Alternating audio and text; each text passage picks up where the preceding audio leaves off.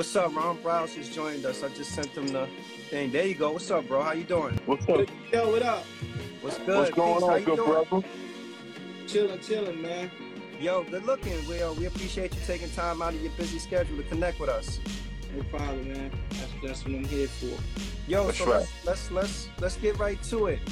Harlem, right? So you from the era where Harlem really had it popping, when it was Cam, Mace, Jim, Jewels, Bathgate was doing his thing. K Slade was doing his joint on the mixtape circuit. Rest in peace, Big L. You know, who and what inspired you to get into music?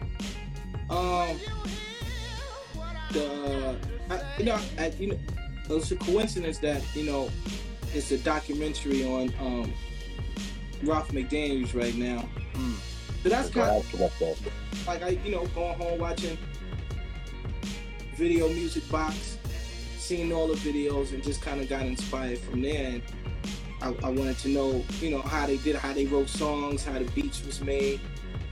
And at 12 years old, I got signed to Kevin Childs. I got signed to Kevin Childs. I was like 92. I was 12. And then Kev got incarcerated in 94. And I got on the phone on a jail call. I'm like, yo, where the equipment at? And then I kind of got a drum machine and started teaching myself how to make beats. And that's how the journey of being a producer came about. So it kind of happened by accident. Okay. Kevin Childs, a Harlem legend too. Yes. That's what's up. Were you always an MC? That's what I wanted to be at first. Okay. But like I just said, I was signed to Kev as an artist. As an artist, all right, not a producer. You did say that's right. So then when they got incarcerated, I got the equipment, and then I started teaching myself how to make beats. So how'd you end up getting a placement for Big L's album? Long story short, at the beginning stages of making beats, I was outside one day and Big L just happened to just walk past the block. Wow. He walked past the block, and as he passed us, me and my guy, he passed us, and then my man like, yo, that's hell. At that time, I'm loaded with a bunch of beats. I'm just making beats for, my friends and people in the hood. So we called him back, like, yo. I was like, yo, I got some beats. He's like, for real? So, he came upstairs. And the first beat I played on which became Ebonics. Oh, okay. All right. Yeah, how about that? So he first joint. He took the Ebonics beat, and then he was like, yo, I need to hear how it sounds. Can I come record? And I ain't had no Pro Tools or nothing at the time. So I'm like, yo, it's a one-shot deal on the tape. He gotta go. That's it. He recorded it, and then like a week later, it's like he shot the deal with Fat Beats, and we went in the studio and cut the record for real. Yo, yeah, that's crazy. What was it like working with Big L?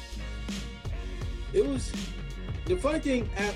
When I told you the earlier years of rapping with Kev, I did a show with him, and I seen him tear the he like went before us, and I remember him tearing the joint up, like, and we and my friends were like, yeah, we gotta go after that, like, I mean, because he would go out and crowd freestyle, do it.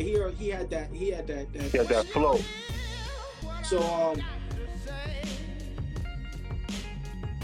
after that, like meeting him, it was just like it was fun. It was very humbling because he was trying to get back on. Right. So we gotta take the train. And I had to carry the equipment on the train, stuff like that. He'd come to the crib, play cards, joke around.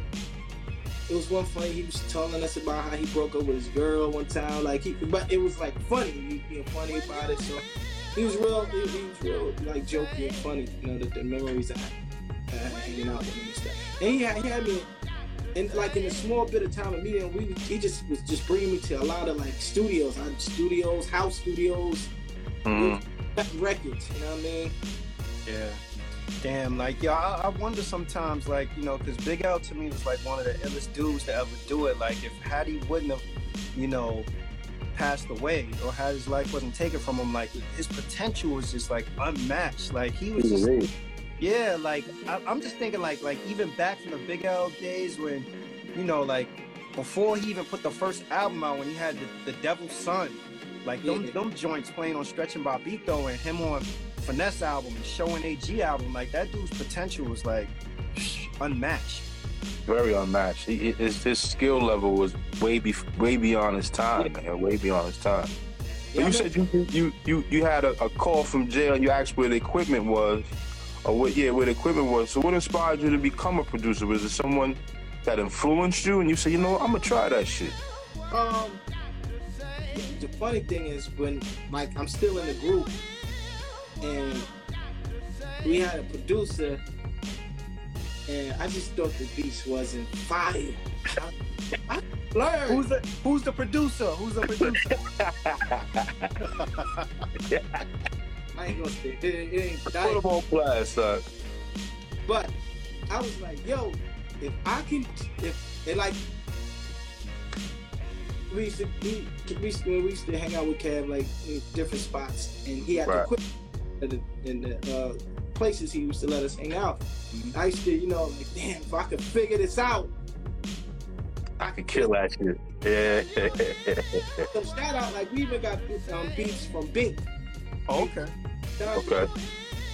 So that's what I was like. I knew it was different skill set levels. Like, oh, like these joints now this is right. Bink. We had got a beat from Showbiz one time. Okay. Pick something for us, and then I was kind of like, it's kind of like you young, so you know what's happening and like what people like. Right. In our age bracket at the time, so I'm like, if I could just figure out how to do it, I can make it some better beats and stuff like that. What was it? MPC or SP12? It was the MPC. I'm the MPC ever. The 12 before me. Okay. Yo, the other thing I wanted to say to you is like you're one of the few people who I've actually seen use auto-tune correctly and use it effectively. Like absolutely. It's like yo, auto-tune has become sort of like a staple in like a lot of your hit records. And I've seen some people attempt to use auto-tune and butcher it. Can you talk a little bit about like just I guess a producer's comfort level with actually playing with sounds and knowing how to play with sounds correctly? The funny thing you said that is I used it wrong. Wow. It was wrong.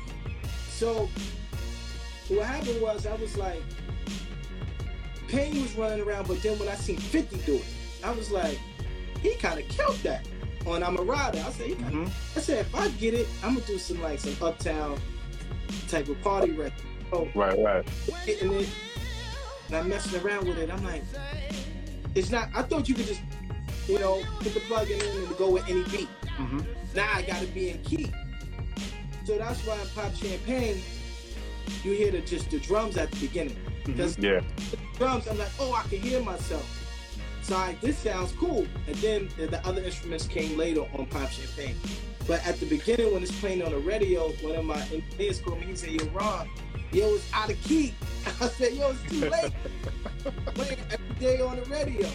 Shout out to my man Keith. My man Keith was like, yo, Ron, it's out of key. Because he's, technically musically sound. Yeah. He's like, it's not. I said, bro, this record playing every day on the radio. It was over, man. We was talking to Arsonist from Heatmakers and we having like a similar discussion around that, and I was saying that I think that what I see sometimes is that there are some producers that have a tendency to overproduce records, and I think that they overproduce records for that reason, because they start thinking about mathematically what sounds good, what's in key, instead of going off a feeling. Like for you probably just heard it and was like, damn, this sound hot, I'm gonna run with it. And people felt that, like, this joint. And it became a #1 record. And then, even with A-Rap money, I was just blurting stuff out. I was like, I was listening to the auto-tune, and I'm like, this sound Arabic. So I started doing funny noises and stuff like that. I thought it was so left. I just tucked it away. So I remember Busta was like, yo, I need a beat right after Pop. He said, I need something crazy. That bounce is perfect for him. You know, when you make the beat CDs, I think it was like, I put it like number 17, because I said, yo, people gonna think I'm bugged out. They hear this. Yo, that's my single. I don't know what you're saying on that hook. That's my single. And I remember being in the studio with Jim, and he was like, yo, you gave A-Rap money away? I said, yeah. He said, that was the heater. But you know something though? They gave that.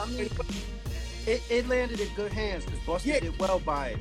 Yeah, like I tell people, I said, Busta had the marketing plan behind it. I wouldn't have had the marketing plan. And he had to dance to it and all that. I probably would have just, been regular with it. But he had a whole marketing scheme, and I was like, and a whole rollout for that record. Yeah, it was better in his hands than mine. Yeah, but that goes back to what I was saying though about like the ability to take risks and being comfortable with taking risks. Like even just playing with the hook and the sounds and stuff like that. You know, how hard is it for a producer to kind of step out of the box and do those different kind of things? Yeah, you can't care. There gotta be a feeling and just don't care. Like, yo, to be the courage to be different. Like I'm about to did it, I was like, yo, I'm bugging out. Like I'm telling myself that, like, yo, you really crazy. So I tucked it away. I said, yo, people gonna think I'm bugged out. But then when he Busta heard it, he said, yeah, that joint's a smash. I was gonna ask you, man, because it's just as many producers today as there are rappers.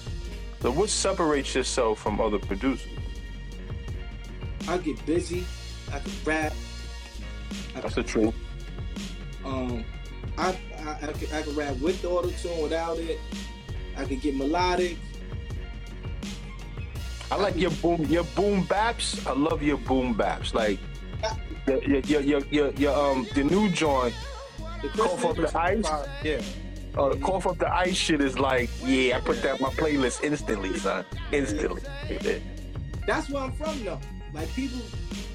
People get confused of me as an artist and like the Pop Champagne, the Jumping Up. Right. But I did Ebonics, I did Ether, I did I Whip Your Head Boy. Mm-hmm. Yeah, I Whip Your Head Boy. Woo. Yo, you know something?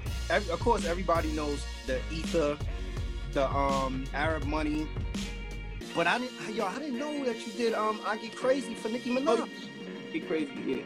Yo, blow it for Luda. Nicki Minaj. He did Luda shit too.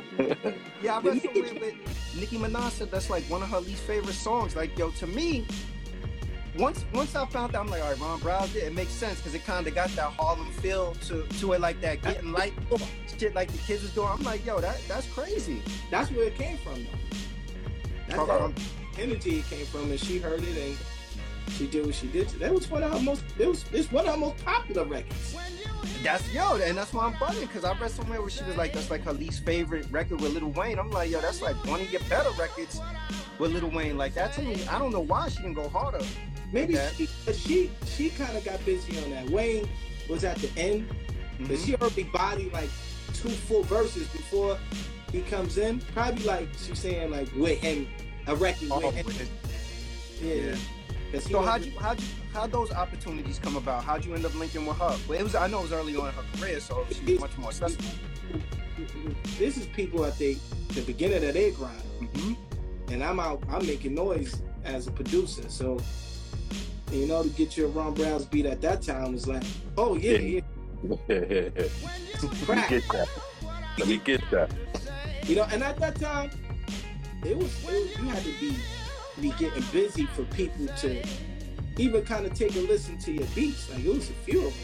Me, Arsonist, Bink, Top 5, my man Needles.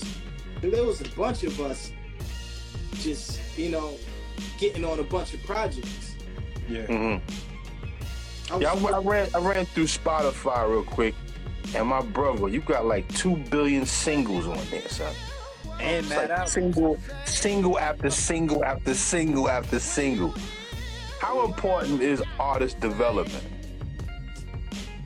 Because nowadays, people can They can email you a track, you got a beat, however you do it, you put it together. But I've always tend to think quality music comes from when you're in the studio with the artist, you can hear their sound, they can hear your sound, y'all can collaborate, y'all can come up with an idea, a better way of doing it. I think that's the best way to make music. But nowadays, you can stream it, send it, it's out there, it don't matter how it sounds or who gives a fuck. So how important is artist development? That's important because some artists don't even be knowing, like they move around, like some artists, they go to the studio and I'm like, yo, where your files at? I don't know. Carry your hard drive, get your masters. Stop right. You go record over here and then they're like, yo, I can't get my vocals. Yo, your hard drive. When you finish, put your session on there, take it with you. That's your master. Like some people record and then they fall out with the studio and the studio like, yo, you ain't getting your song, yo. You know, it's a lot of different little things that I be trying to tell artists, but a lot of artists sometimes are leading us early, or they just think they know what they're doing. And I tell people all the time, Michael Jordan had a coach. Yeah, absolutely, right. That's right. Tyson had a coach. So you could be nice, but you need somebody in your corner like, nah, don't do that. Yo, I think this is a better way to do it, or you know what I'm saying? It's definitely, you know, you always be able to learn and not be afraid to learn from people. Yo, what did you learn about production and I want to say the music business from in between producing for Big L on The Big Picture to getting the next placement, Ether on Stillmatic? What did you learn in that time period? Good question. Very good question. When I did the Big L joints, right? Now we know Big L passes away. Mm-hmm. I'm regular. I'm still outside, like you know, fucked up. What's the next play? So now the record gold. I'm like, oh shit, gold, okay. But I'm still not. So shout out to my man Derek. My man Derek said you're wrong. You gotta get the royalty. You got the record will go. You got publishing. You got. Well, I said, what are these things?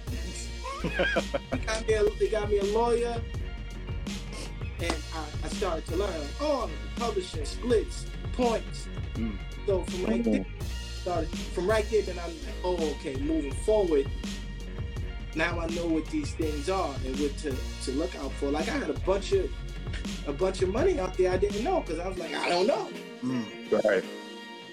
And so right after that, I learned it with the Big L stuff. I learned this. So moving forward, I knew doing the Ether, you know, about the splits, what was rightfully mine and how to get paid and what to get paid on and all of that. So it was more easier for me once I stepped into the artist part. I already knew how things was going. Yeah. Like, you can't jerk me. Yeah. Yo, is it true that you try to get that Ether beat to Jay-Z first? Yeah, that's a fact. Shout out to hip hop. You know, I one of my guys, my man Doug, is mutual friends with hip hop. You know, they used to smoke and all that together. And he's like, yo, I'm gonna take you to Ron House, man. So he comes, and Ether was one of those beats I played for everybody. Shout out to my man T-Rex. At the time, T-Rex had did a demo to it. Word? Wow. Played all the time for people. Yo, you wanna hear a beat? Just play it. And so he came. Yo, you want to hear beats? All right, I'm play this beat right here, bump. And I remember putting it on CD, like, yo, you know, get us to Jay, man. Please, something. Let him hear it. He probably went outside and threw that shit.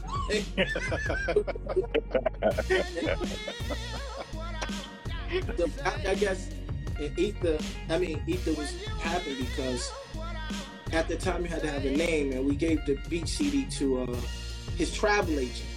Because if you was an A-list artist, you wasn't just taking beats from anybody. So you That's right. Yo, please, like, yo, can you, if you got a doorman, a sister, bro, yo, please, fast. So we gave it to the travel agent, and Ether was probably like number 17, again on the beat CD.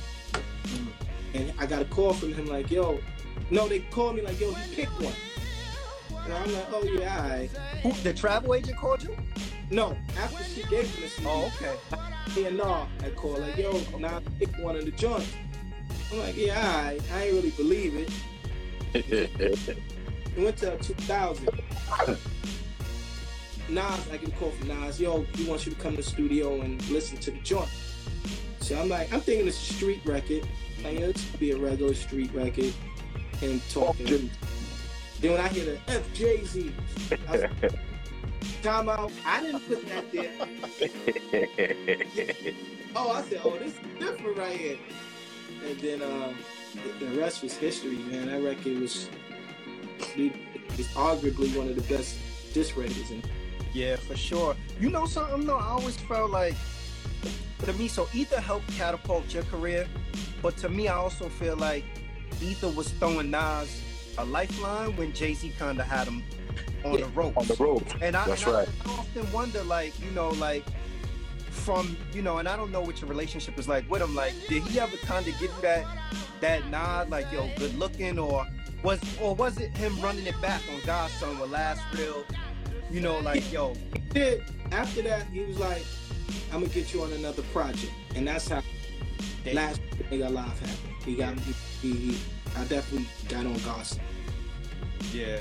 Cause I do feel like, you know, like, for as much as it did for you, like, it was, to me, it was kind of like a defining moment in his career when everybody was waiting to see what kind of moves he was going to make, how he was going to retaliate. And then when he came back with that, it was like, okay, all right, so now we got Illmatic Nas back. Yeah. Like, yeah. And it just, the anticipation. I remember hearing K Slay play it first, and I remember the city stopped.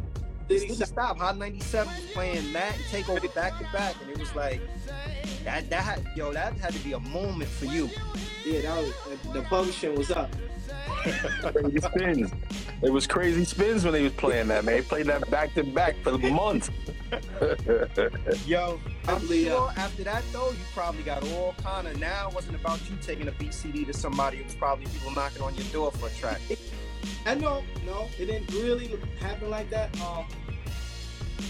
I was because at that time New York nightlife was crazy. Right. So my manager Fuzz at the time was like, yo, you gotta go out. You gotta go out. Nobody don't know who you are. They don't know you did it. They probably like know the name, but they don't know who did it. So we just be at nightlife, like, yo, this is, and they be like, yo, like, I was looking for you or whatever, yo, and we'd make connections, and that's when I got to work with, you know, Fat Joe around that time, Lil Kim, Ludacris, a bunch of people at that time. They like, yo, let me get some Ether. I got it for you. I got it for you, for real. That joint you did with Luda was dope too, man. That Blow It, that was a nice joint. Another joint that I like, you did with Vado called Used to Love. Now, I'm partial with that one because you work with my uncle, Demetrius Behind the Lens. He shot that video for you. Yeah. That's my young uncle. I'm about 17 years older than him, but he's a pretty bright guy, man. How did you link up with Demetrius? I think at going to one of those interviews up there. Oh, at the Matrix or something? Yeah, the Matrix, and we kind of connected. And he was like, yo, I'll shoot joints. And when I got him, when we linked up, we kind of just connected. You know, yeah. To connect with, and he makes very down to earth talk and all that. And we have the same vision. Right. Clean and stuff like that. So he was, you know, very supportive too, and he just liked what I was doing at the time. And he did like 2 or 3 videos for me. Yeah, he did Shake. Yeah, and all the people loved them joints. Yeah, he loved them joint, and he did the Paper joint with Pretty V too. And y'all was on Burke Avenue on doing that one too, son. The Paper, cause we went to go get it. Like Pretty V had, like, yo, I'm in the city, let's link.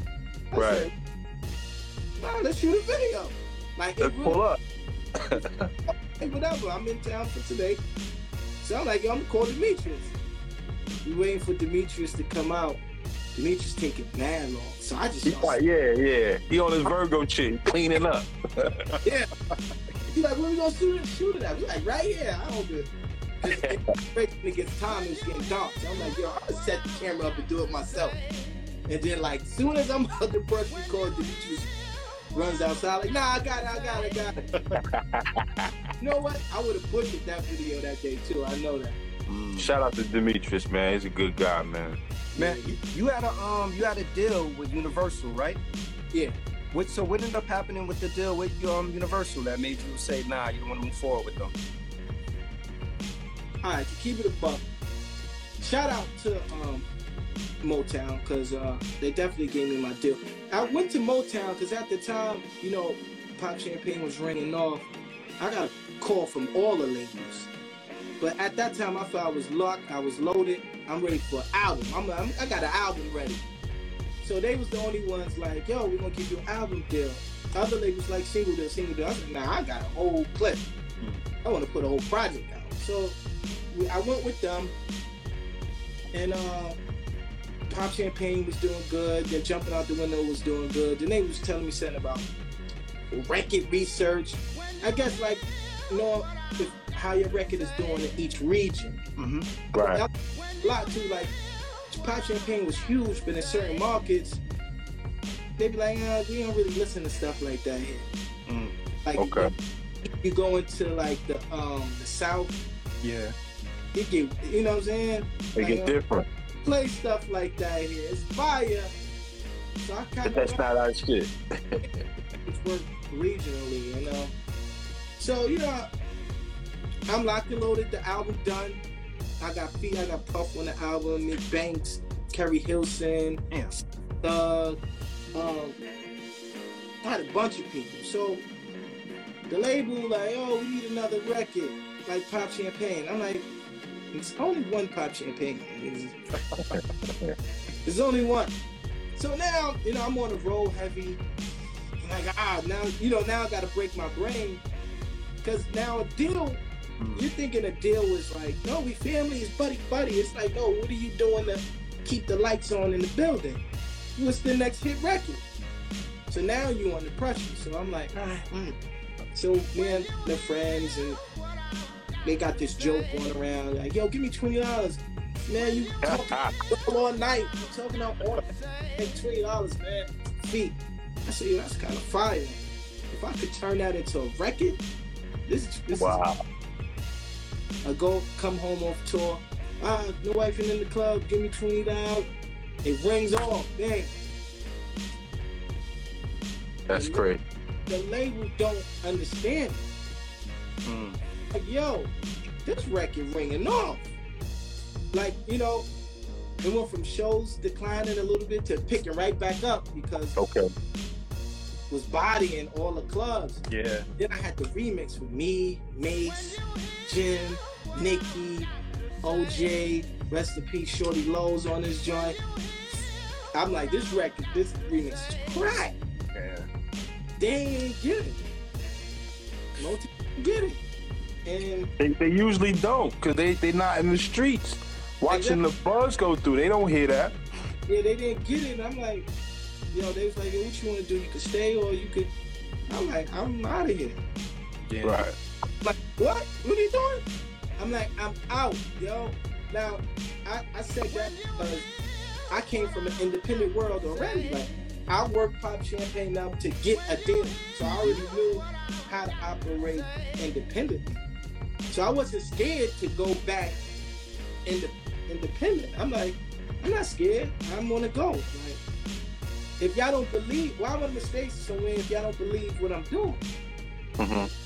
So all that's what it was. I just felt like at a certain point they didn't believe in what I was doing. And I just felt like, well, I believe in it.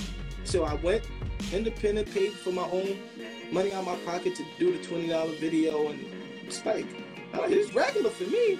It's regular. What did you learn from being on your major label experience that was able to help you with Eat the Boy Records? What did I learn? I don't know. I don't really. I feel like not the sign for a major. I felt like I was on an indie when I was 12 with Cat. Right. Operating a label at this time. I'm young, so I'm soaking it all in. So I knew somewhat of how to, be independent.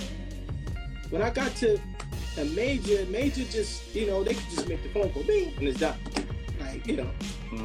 Versus you, like, have to get your own team to make phone calls.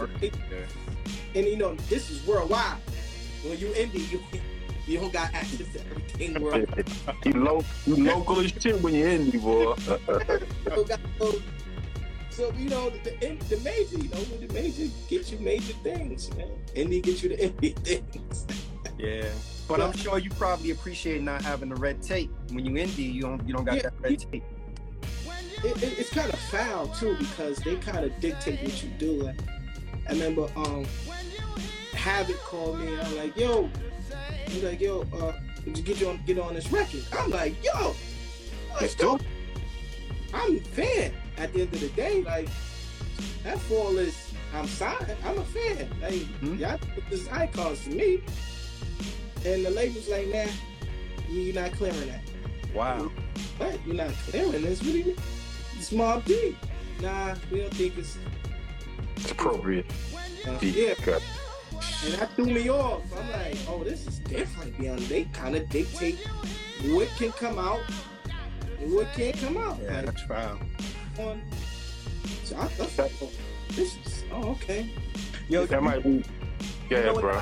The irony of that is that you did all the work on your own to get to that point, and they sought you out because of the work that you did on your own, and then sign you and be like, nah, we want to control that creative process.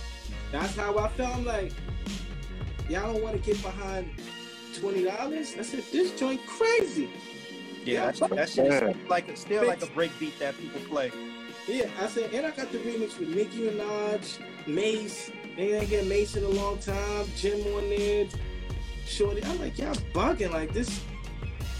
This is. So would you say that's the reason why originality and authenticity is so rare?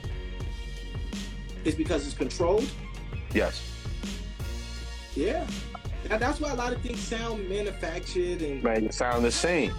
Yes, it's manufactured. No, if somebody's like, nah, that's not the record. And you know in your heart, like, yo, this is the record. It's the ball, right? The golden is like, nah, this is not the record. What do you mean? Like, this is from the heart right here. They gonna feel this. Nah. And then you like, But me, I was just stand for something or fall for anything. So when they gave me easy to leave, I was just like, I'm gonna leave. Yeah, it's easy because they don't have their investment is from a financial standpoint. They don't have the sweat equity in terms of creativity. So if they in the lab creating with you, the passion is not there. They just looking at, like, you know, from a financial standpoint, do it make sense? And the irony of it again goes back to, like, if a person got this far and got on your radar, you got to be able to say, like, yo, they know how to. They know what they're doing. Know what they're doing. If you're an executive and you hanging out in the hood and you with clubs every day, and then I could kind of be like, all right. And you're exactly like, yo, that joint is trash. You be like, all right, yeah, you is kind of outside. But if you're going from the crib to the office, you're not touching the people, you're not outside, you're not mingling, how you gonna feel this record? You know what I mean? Yeah. Prime example is you think about, like, record labels now, they not. In terms of, like, working a record, yo, they probably getting on YouTube, see who got the buzz on YouTube, who's social media ringing off. That's it. Easy. That's the blueprint. They look at your social media handle and look at the traffic you draw. I'm like, oh, we need that kind. Don't matter what you singing or selling, as long as you can draw that traffic, that's what they want, man. For the buck, a lot of that is pump fake too. Right. That's not the break. And don't act like we don't know what's going on. A lot of numbers be getting fudged, twisted. Like, stop. Let's get back to the authenticity and talented people. Like, right. That's what I'm talking about. That's what good music. That's where good music came from. That's why in our era, no one sounded alike. One of my favorite MCs is Sadat X because of his offbeat R&B flow and his voice cadence is unmatched. Almost like hearing Q-Tip. Ain't nobody gonna sound like Q-Tip. You know what I'm saying? You need that authenticity, man. Talk about Shake Nation. How did that come about? Shake Nation came about I got lost in my sound for a while. I kind of didn't know where I was going with my sound, and I was so I said, let me get back to this party music. So I did She Don't Like Me, right? Called She Don't Like Me with Remy on there. Shout out to Remy. And the kids on the internet would just send me clips of them dancing to it. I'm like, oh, that's fire. So then I'm in a space. I'm like, nah, I'm trying to. This next record's for the adults. Now Right. It was a joint called El Chapo, and they came again, going crazy. So I'm like, all right, let me just assemble a team. So when I go out or when I make records, y'all gonna get crazy with me. So That's right. That's dope. That's dope. So I picked out the kids that I thought was fire and put them together, and we just started a movement. And doing records, bringing them out. I mean to cut your wisdom. I was gonna ask you, is little dude Ty Cash on your team? Shorty, nice, yo. I like Ty Cash. He gets busy, son. He gets busy. Yeah, 2 songs too. Ty put out on Ty Cash. So Yeah, yeah, he gets busy. I just we just had a bunch of fun and people received them well. What's your creative process look like? You know, when you producing and recording. Like, are you somebody who, you know, you sit down, you make a beat with an artist in mind, or, you know, like I know there's some people that's like, yo, I'm locking myself in the basement, I'm locking myself in the studio, I ain't leaving till I make 5 beats today. What's your creative process look like? At first I used to do that. Like at first I used to mock artists in my brain, like, oh, I think I can hear Nas on this, or I can hear Banks on this. I used to make beats inspired by different like texture of voices, you know what I'm saying? But my inspiration now is just how I'm feeling. Right. Like, That's the best way, right there. How you feeling? Feeling like I'm making party beats today. If I feel like I'm making boom bap, if I feel like I'm making soul, it's whatever how I'm feeling that day, pretty much. But I'm really inspired. I'm really inspired by the 90s and the golden era. Right. Yeah, Right. Hope alive for the golden era. Like, Thank you, brother. Thank you for taking the baton and wanting to do it. Yo, that's music to Rob's ears right there. yeah, I try to keep the feel of the golden. I'm such a big fan. Like I'm a big Biggie fan. I'm a big Ready to Die, Life After Death fan. Like far as production, Right. just like you was able to do like big round on slow beats, fast beats, soulful. Yeah. Doing a Michael Jackson joint, like it was so you could do it. People were doing, artists were doing everything in the golden era that just was just fly. So I try and keep that. I'm holding on to the last bit of it, like the feel there. Yeah. Oh man. So like if you listen to the Christian 5, it's very. Yeah, that's what I was gonna say. Your boom bap is different. It's like refreshing hearing it. That's why I like cough up the ice. I'm like, I can we put this in my playlist because I'm gonna hear this again. I want to hear this one more time. That whole project though, like you could see, you got from an independent standpoint, your body of work is crazy. Like your work ethic is sick. You got mad projects out, but on the Christian 5, to me, like listening to like all your projects, you could see the progression from a producer and from a rapper. Like when I was listening to the tracks on the Christian 5, I'm like, oh, okay, Ron Browse is spitting now. Oh yeah. Like, he rhyming before he producing at this point. You catch on the Christian 5. If you go to Christian 1 and Christian 2, you'll be like, oh, I get it. Mm-hmm. So now I think people are paying attention more to like, oh, he got a pen. Yeah, you got something to say, son. You know what that comes from? No, that comes from like you gotta know that if you open the door, your introduction to the world, your first records is Ebonics and Ether and stuff like that. People gonna always look at you as a producer first before they be like, yo, this dude's a rapper. That's where it get crazy, because some people know me after Pop Champagne. Wow. A lot of people know I did Ether or Ebonics. They'd be like, you did Ebonics? I'd be like, yeah. And those are dudes that's plugged in with with 90s hip hop that don't realize and know that. A lot of people don't know, man. They be lost. They didn't know you was Uptown Kids either, huh? Nah, they don't know that. They don't know that. That's back in the days right there. That's the 90s right there. The 90s right there. That's dope, man. So with everything that's going on with like even like the shift from majors consolidating to now everything being about independence, why do you think there's some artists that are still reluctant to be independent? You know, a lot of people don't know how to be independent. Like, you gotta really be on your game, you know. You used to just people doing everything for you. You're gonna be scared to be in. You're gonna be scared. Like, I gotta make the phone, yo. I gotta get the artwork done. I gotta make the email. I gotta upload it. And it's so easy to be indie now. You get to make your, get your artwork done. Upload it. You upload it. Sure. You can do a song tonight. Upload it on iTunes. Mm-hmm. I think that's amazing. Yeah, cut the middleman out. If you don't know the beauty of that, you're gonna be scared of it. So some people are just used to people just doing stuff for them. Yeah. I mean, you gotta have that hustler spirit though, where like, yo, I want to cut the middleman out. Like, why am I giving this dude this cut when I can go direct to consumer? Yeah, like you said, if you really got a hustler spirit, and you say you got mad singles.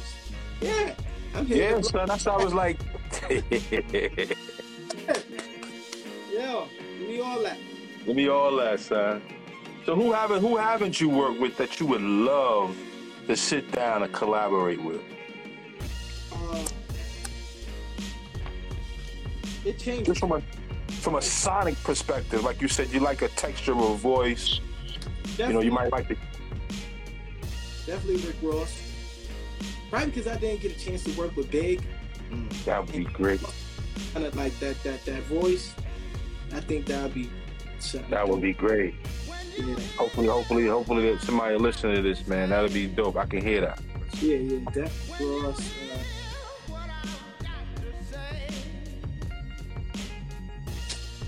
I don't know, man. I gotta get. There's probably so many out there. I can name. I would like to hear you with. One of my favorite MCs is Black Thought. I don't know how that would come across, but your boom bap, that boom bap shit that you on, son, that can catch Thought's ear. Like, what's that, son? I can rock on that. Because even the joint, one of the joints that Demetrius shared at me, No Tomorrow with Mook on there. That joint right there is a nice joint, B. Fire. That's fire. That's super fire right there. That's what I'm talking about. A little bit ahead of the time. Right. Ross, it's something about Rick Ross that I've always appreciated. That I think Rick Ross got like what he don't have in lyricism, and I like him as a rapper. What he don't have in lyricism, he makes up in like his beat picking. Yeah, like that dude. He could pick a beat, yo. He could probably executive produce a lot of people's projects on the low because his beat picking is good. Yo, a lot of people can't pick beats. Yeah, because people making songs, a lot of people only making songs, I think, only for themselves instead of thinking about what other people want to hear too. Like, yo, like when I hear rap, I feel like, why you just let me get, I would have, right. Play, get you right, you know what I mean? Yeah. Yo, Nas was accused of that for a long time too, though. Hell yeah, he would pick some whack shit. I'm like, what are you doing? I don't even sound like you. But there was a lot of A&Rs back then too who were feeding the artists, beats as well. Right. At one point, G-Unit would take the names off of the beat CDs. That's smart. So be focused mainly on the sound, not who did it or whatever. Mm-hmm. And I was getting a lot of work around that time when they did that because the joints just stood out. You know what I mean? Right. So that around that time, like you really had to. It'd be war. Like me, up with 5 dudes coming to get on the Jack, like, I hope you got some heat, but I got some heat with Big B. You know what I mean? It was dope to see the producers around that time us doing it like that. Yo, that's what makes it smart about that is that then people are listening. You listening for sound, you listening for quality. You're not just looking at name. Yeah, you know, like, cause there's some things that'll be like, yo, you mean to tell me Timberland produced this, and it should be nothing but a bunch of hi-hats. somebody else that came in, maybe like, yo, but Tim produced the hi-hats, you know. So that's a good method. I would imagine that's something that 50 probably created too. Yeah, he did. Yeah. I heard an interview, man. You like working with Banks? Yeah, but I was just listening to that Banks mixtape not too long ago too, just to get that. Yeah. Like one of those mixtapes he got, I think it's probably like the best of Banks. It just puts you on a, you know, that zone. And the bars, and it gets you into so much of a New York mode. Right. Yeah. His last project, I don't think got the. I mean, like for rappers, he's like a rapper's rapper, so he got credibility and people really liked it that listened to lyricism. But for some reason, a lot of people, like I guess like mainstream, didn't embrace it. But that was a hell of a project. Major independent. If it was on a major scale, there'd be more awareness. Mm-hmm. Yeah, that's true. I wish I would have did some joints on that joint too as well. But are you trying to link back with to possibly do something with him in the future? Yeah, of course. Everybody know how to. When they need that crack, they know what. They know where the deal is at, son. They know what block you on. Until then, they'll be going on the christenings, man. Yo, we had Bathgate on not too long ago, and he was talking about you. Bathgate said that y'all gonna be working on something. Yeah, shout out to Bathgate. Yeah, I'm looking forward to that. I like Bathgate a lot. Yo, who should we be checking for, other than yourself, coming out of Harlem right now? Who is it that we don't know about that's on the come up? I like Ray Moolah. Okay. Shout out to Billboard. She's a female. She's on one of K-Slay records right now. Billboard from Harlem. Billboard is fire. If you don't got no bars, she gonna try and out-rap you on a record, B. And you don't want to get smoked by no girl, you know? Get slapped up by a chick, son. Smoke me on the joint. Harlem. You ever work with Smoke Dizza? Yeah, Smoke. Smoke is nice. I know Smoke. Very long time. I know Smoke is nice, yo. I fucks with Smoke. Well, even though you smoke a lot of weed, because I do too, but I fucks with Smoke. Very T-Rex, T-Rex brought him to me years ago. Rex was just cool with all of them. So I'm glad the progression and right. Because I watched all of them come up. Yeah. What are your thoughts on like the URLs and when you look at the Rex, K-Shines, Mooks, Lux? I'm tuned in this Saturday. How about that? This Saturday they got a battle going. I'll be locked in, you know. Yeah. It's raw, authentic, it's witty. It's dope, man. A lot of people don't know that, but I'll be locked in. All of them. I love the evolution of where it came from. When you look at those old battles with J Mills and Mook in front of the State Building to now they on stages and dudes is getting $30,000 a battle, and it just goes to show, like, you know what? To me, it's a lane for everybody to do something in hip hop. And what's funny is around that time it was real awkward because Mook is my guy. Shout out to my man Derek. My man Derek, that'll be my first lawyer. He's in it. Shout out to you, Derek. Yeah, Mook and Mills was my guy. So it was weird at that it's like, yo, you working with him? Yo. They didn't know, like, Mills had a deal, so it was, we doing business with Mills. Like, Mills was killing people around Harlem. Yeah. So shout out to Mills. I did Who for Mills and Bring It Back. Bring It Back with Jadakiss, yeah. That was a dope one Yo, too. Mills was on fire. He was killing people. Yo, the legendary battle is when he killed homeboy from what? Damn, I always forget the dude's name. In the battle, he's like, "Yo, Big, am I trouble or what?" Yeah, Saya Castro.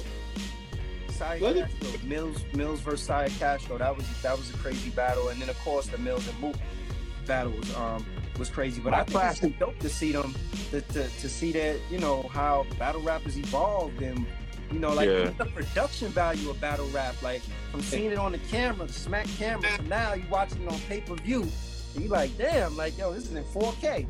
I was at the Rex and the concert joint too. Like I was there. That was a good battle. Like, to be there would be funny too, like just to absorbing all the energy and all that. I can imagine. Watching on YouTube, I'd be like, if I was there, I'd probably lose my mind, yo. Is it weird energy, man? It's almost like, is something gonna happen? Something gonna pop off. Something gonna pop off. Yo, look at the terminology though that you hear in battle rap. Like people will be like, yo, he won on camera, but this person won in the building. Yeah. It's real technical now. I'd be there like, this dude won. It's funny how, you know, two people that have two different perspectives. Mm-hmm. Right. Like, he lost. It's just how you perceive the bars from each dude, you know?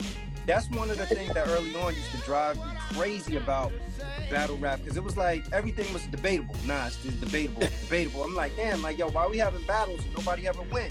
Unless somebody get 3-0, they get body bagged, then you like, nah, you lost. This dude lost. But everything was debatable. If it was winner take all, there'll be a lot, yo, that nigga lost. You know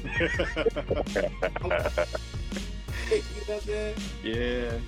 Yeah, that some of that stuff just be like, you be like, damn, like, yo, it's how you call it, it's debatable. You be like, come on now, hey. I mean, I don't know. I just, again, like, yo, I think it's something dope for the culture. And even with like now seeing like artists step back in and throw their hat in the ring, like the Cassidys and stuff like that, like you could tell it's a different lane. Like Cassidy is coming and Cassidy got bars, but Cassidy don't got the schemes and the wordplay like these dudes, and you know, and maybe they can't make a song like him. So it's just, battle rap is intriguing, and I think battle rap is going to continue to grow even more. Like my thing with battle rap though is I think that the one thing they got to figure out is how to get better crowd management to optimize and get more out of the show. Like is this to have 75 million people on stage. Yeah. In the crowd.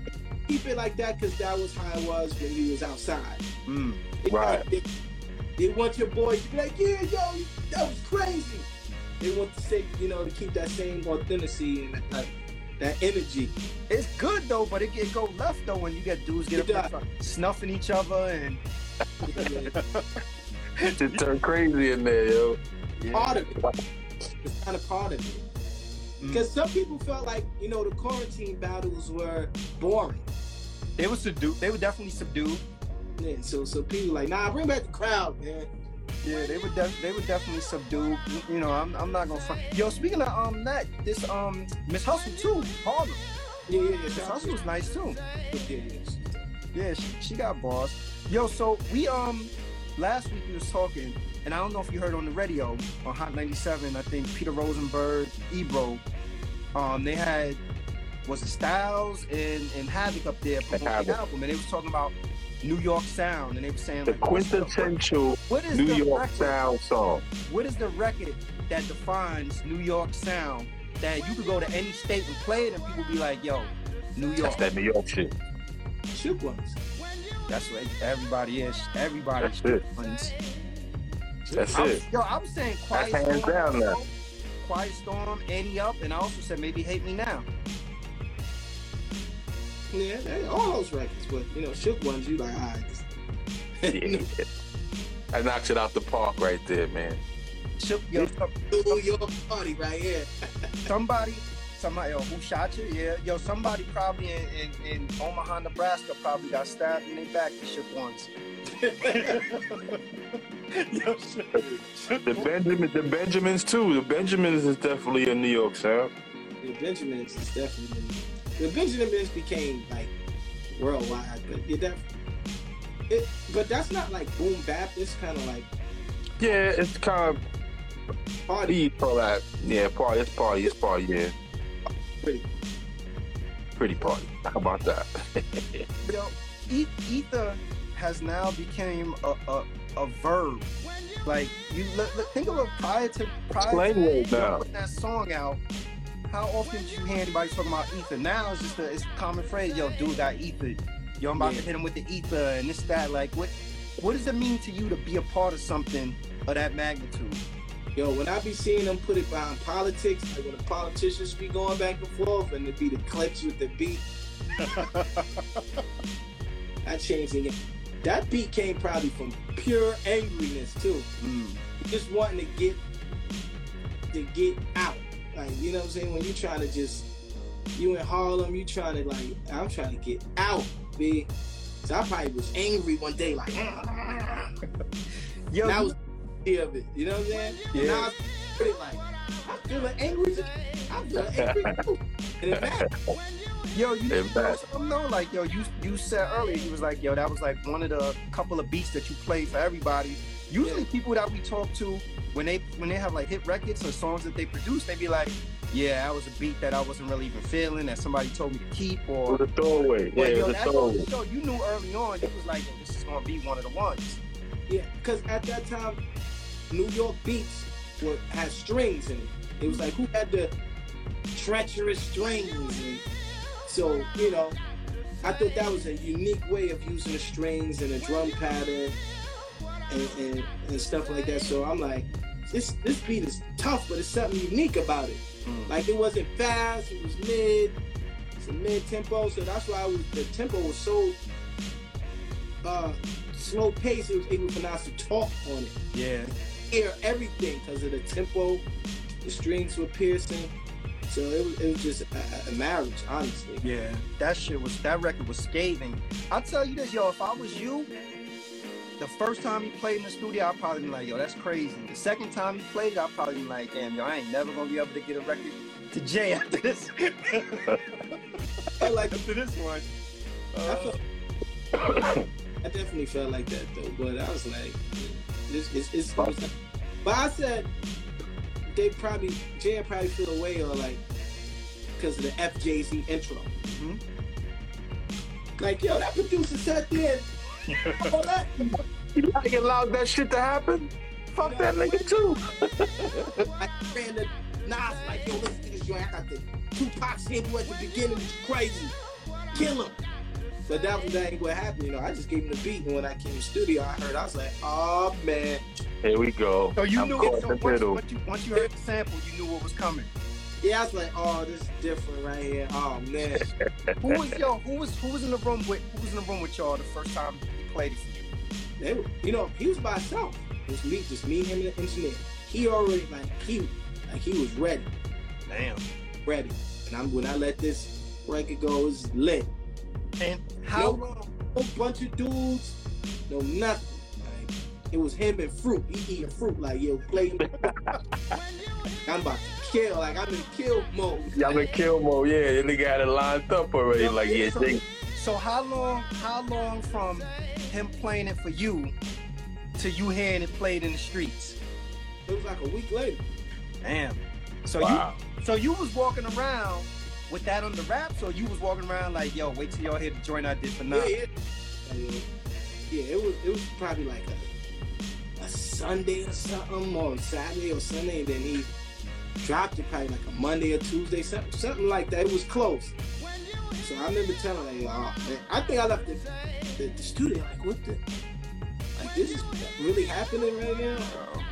A whole record about this guy. You know, Jay top at that time. I'm like, oh.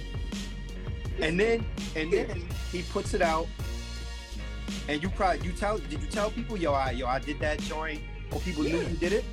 Yeah, I got the tattoo. He threw on my neck. And then probably afterwards, the two-way probably went crazy, because it was two ways back then. The two-way probably lit up. Yeah. It was. And the day the city shut down, I was getting crazy phone calls. Mm-hmm. Yo, look what you did. You started a war. Man. Nah, that's dope, man. That's dope. To spin it, when Jay dropped Death of Auto-Tune, people was calling me, yo, Jay got a record about you, right? Yo, turn on the radio. Jay-Z dissing you. I'm like, wait, what's going on? Like, what? And, you know, heard the record like, I don't know, is he? Yeah. Taking shots at you, huh? Possibly. Yo, the last real joint though, that was a dope record too. Yeah. I love that record. Yeah. You know about that record? It's a kick. The kick in Last Real is the kick from One Love. Oh really? Like I sampled the kick from One Love, and that's the kick in that joint. Damn.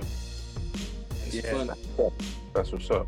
I know you probably was like, every time I get this dude a beat, it got to be about something about this man. No, and then Last Real was an accident. Like back then, like if making beats, it was manual, so you got the keyboard and you got a certain sound, and if you hit something by accident, the whole sound will change. And then I heard, I was like, this way sounds kind of cool. Put it on the beat CD, and it became Last Real. How you feel about streaming? How music is being administered to the public today? You just gotta adapt. That's pretty much about it, yeah. It's evolution, man. Things change every 15 to 20 years. But I did like the checks were bigger when it was physical. And then when it was physical CDs and all that, but now that's changed, so you just gotta adapt. That's why I see all them singles I put out. My nigga, you're amazing. I've been through a lot of catalogs, and it just said singles. I'm like, geez, let's keep going down. Like, that too? He did everything, son. Does this guy sleep? Does he go to sleep? A wise man told me, he was like, bro, you just gonna keep them in your computer? I said, you right, because then you, and Mano told me this a long time. He's like, yo, you can't have a relationship with your songs. Like some people like, yo, I'm gonna wait till I'm gonna hold this now, it's the right time. Hey, you ask me how old is this record? 10 years old. Yeah. You gotta put that record. Yeah. And be old by the time you put that out. So you can't get in a relationship with your songs. Like, you put it out. Yeah, you gotta let it go. That's a good piece of advice right there, because artists created for people to consume it. Yeah, but some people like, yeah, I'm gonna hold this for the right time. Next year, the next year, next year, and the next. You be like, this record 10 years old. And the record dated, don't even sound old style. Yeah. Sonically, everything has changed, and it's a wrap after that. Has the recording industry figured out the splits that's associated with streaming yet? Is that why the physical copy sale checks are better? I think we all getting jerked. I'm hearing that a lot, man. What's the stream, man? We all getting jerked. We don't know, man, unless we audit these companies. You know what I mean? Yeah. We had a whole discussion. It's a quarter. Like 2 million streams is 50 cents. Like what? How's that happening? Your CD $14.99 and you sell 1 million of them. I know what that is. Mm-hmm. Right. Like, yo, 2 million streams is $1. So I gotta stream 20 billion in order to see a decent check. Yeah. So crook, man. And that tells me how much the record label probably, just because artists haven't caught up with it yet, the record label probably eating the same way they was eating off of physical copies before and all the other things. I don't know about this right here. You know, it's weird, man. I don't know. Yeah. People try to send you those splits. Like I'm telling you, 5,000 streams is $2 and 10 million is $1,000. Well, somebody probably made that up. Wow. Yep. The formula to calculate your splits is probably what they call that joint, the Pythagorean theorem. Just some sort of algebra, right? Some form of trigonometry shit. All kind of variables and everything in there to get to you get $50 and the label get 50 million. Yeah, and it'd be different. So if all 3 of us drop a record and if I stream 10 million, you stream, are we gonna get the exact same check? Right. Like It doesn't matter how long it's being streamed. Is it someone listening for 30 seconds or the whole song? Like where do you divide that at? It's a racket. It's definitely a racket, man. They finished us with that. Yeah. Hopefully eventually they'll get to the point where they'll be able to calculate, to actually calculate how streams work. Because I keep hearing different terminology, like, a stream constitutes a record played for X amount of time, or record played in its entirety, and the formulas is so crazy. Like, nobody's been able to. I've never heard anybody articulate what actually constitutes a stream. Right. I don't know. It's a lost sauce right now, but people are putting out music constantly. Mm-hmm. But they said who determined that? So somebody had to be and said, "Yo, 1 stream is this a half a penny." At the board meeting, and came they up made that right. They made that law. Whoever's profiting is who determine it. Either the record label or the streaming service is the ones that's eating on the strength of it, and of course leaving the artists out. That's sadly that's the way the business goes. Like, we have plenty of people come on a podcast and always tell us about how just the business of actually the music business can sometimes get people. It deters them from wanting to even make music. There's some people that's like, they love creating, but when it comes to the business aspect of it, it just turns them off. Yeah. I know people like that too. Like, I ain't good with this. Yo, what's another thing though? Why not? All right, so we figured out that now the streaming route is direct to consumer and cutting the record label out. Why not go direct from your website to the person and then even cut the streaming service out? Do that. Bandcamp, right? And you do that with Bandcamp, right? Mm-hmm. Isn't that what Nipsey did? Nipsey was going hand in hand. Nipsey was doing like the Master P joint, selling his CD for $100. Yeah, I'm about to get some CDs printed. Yo, good luck finding somebody with a CD player though. But yeah, like, that's those workarounds. Sell vinyl.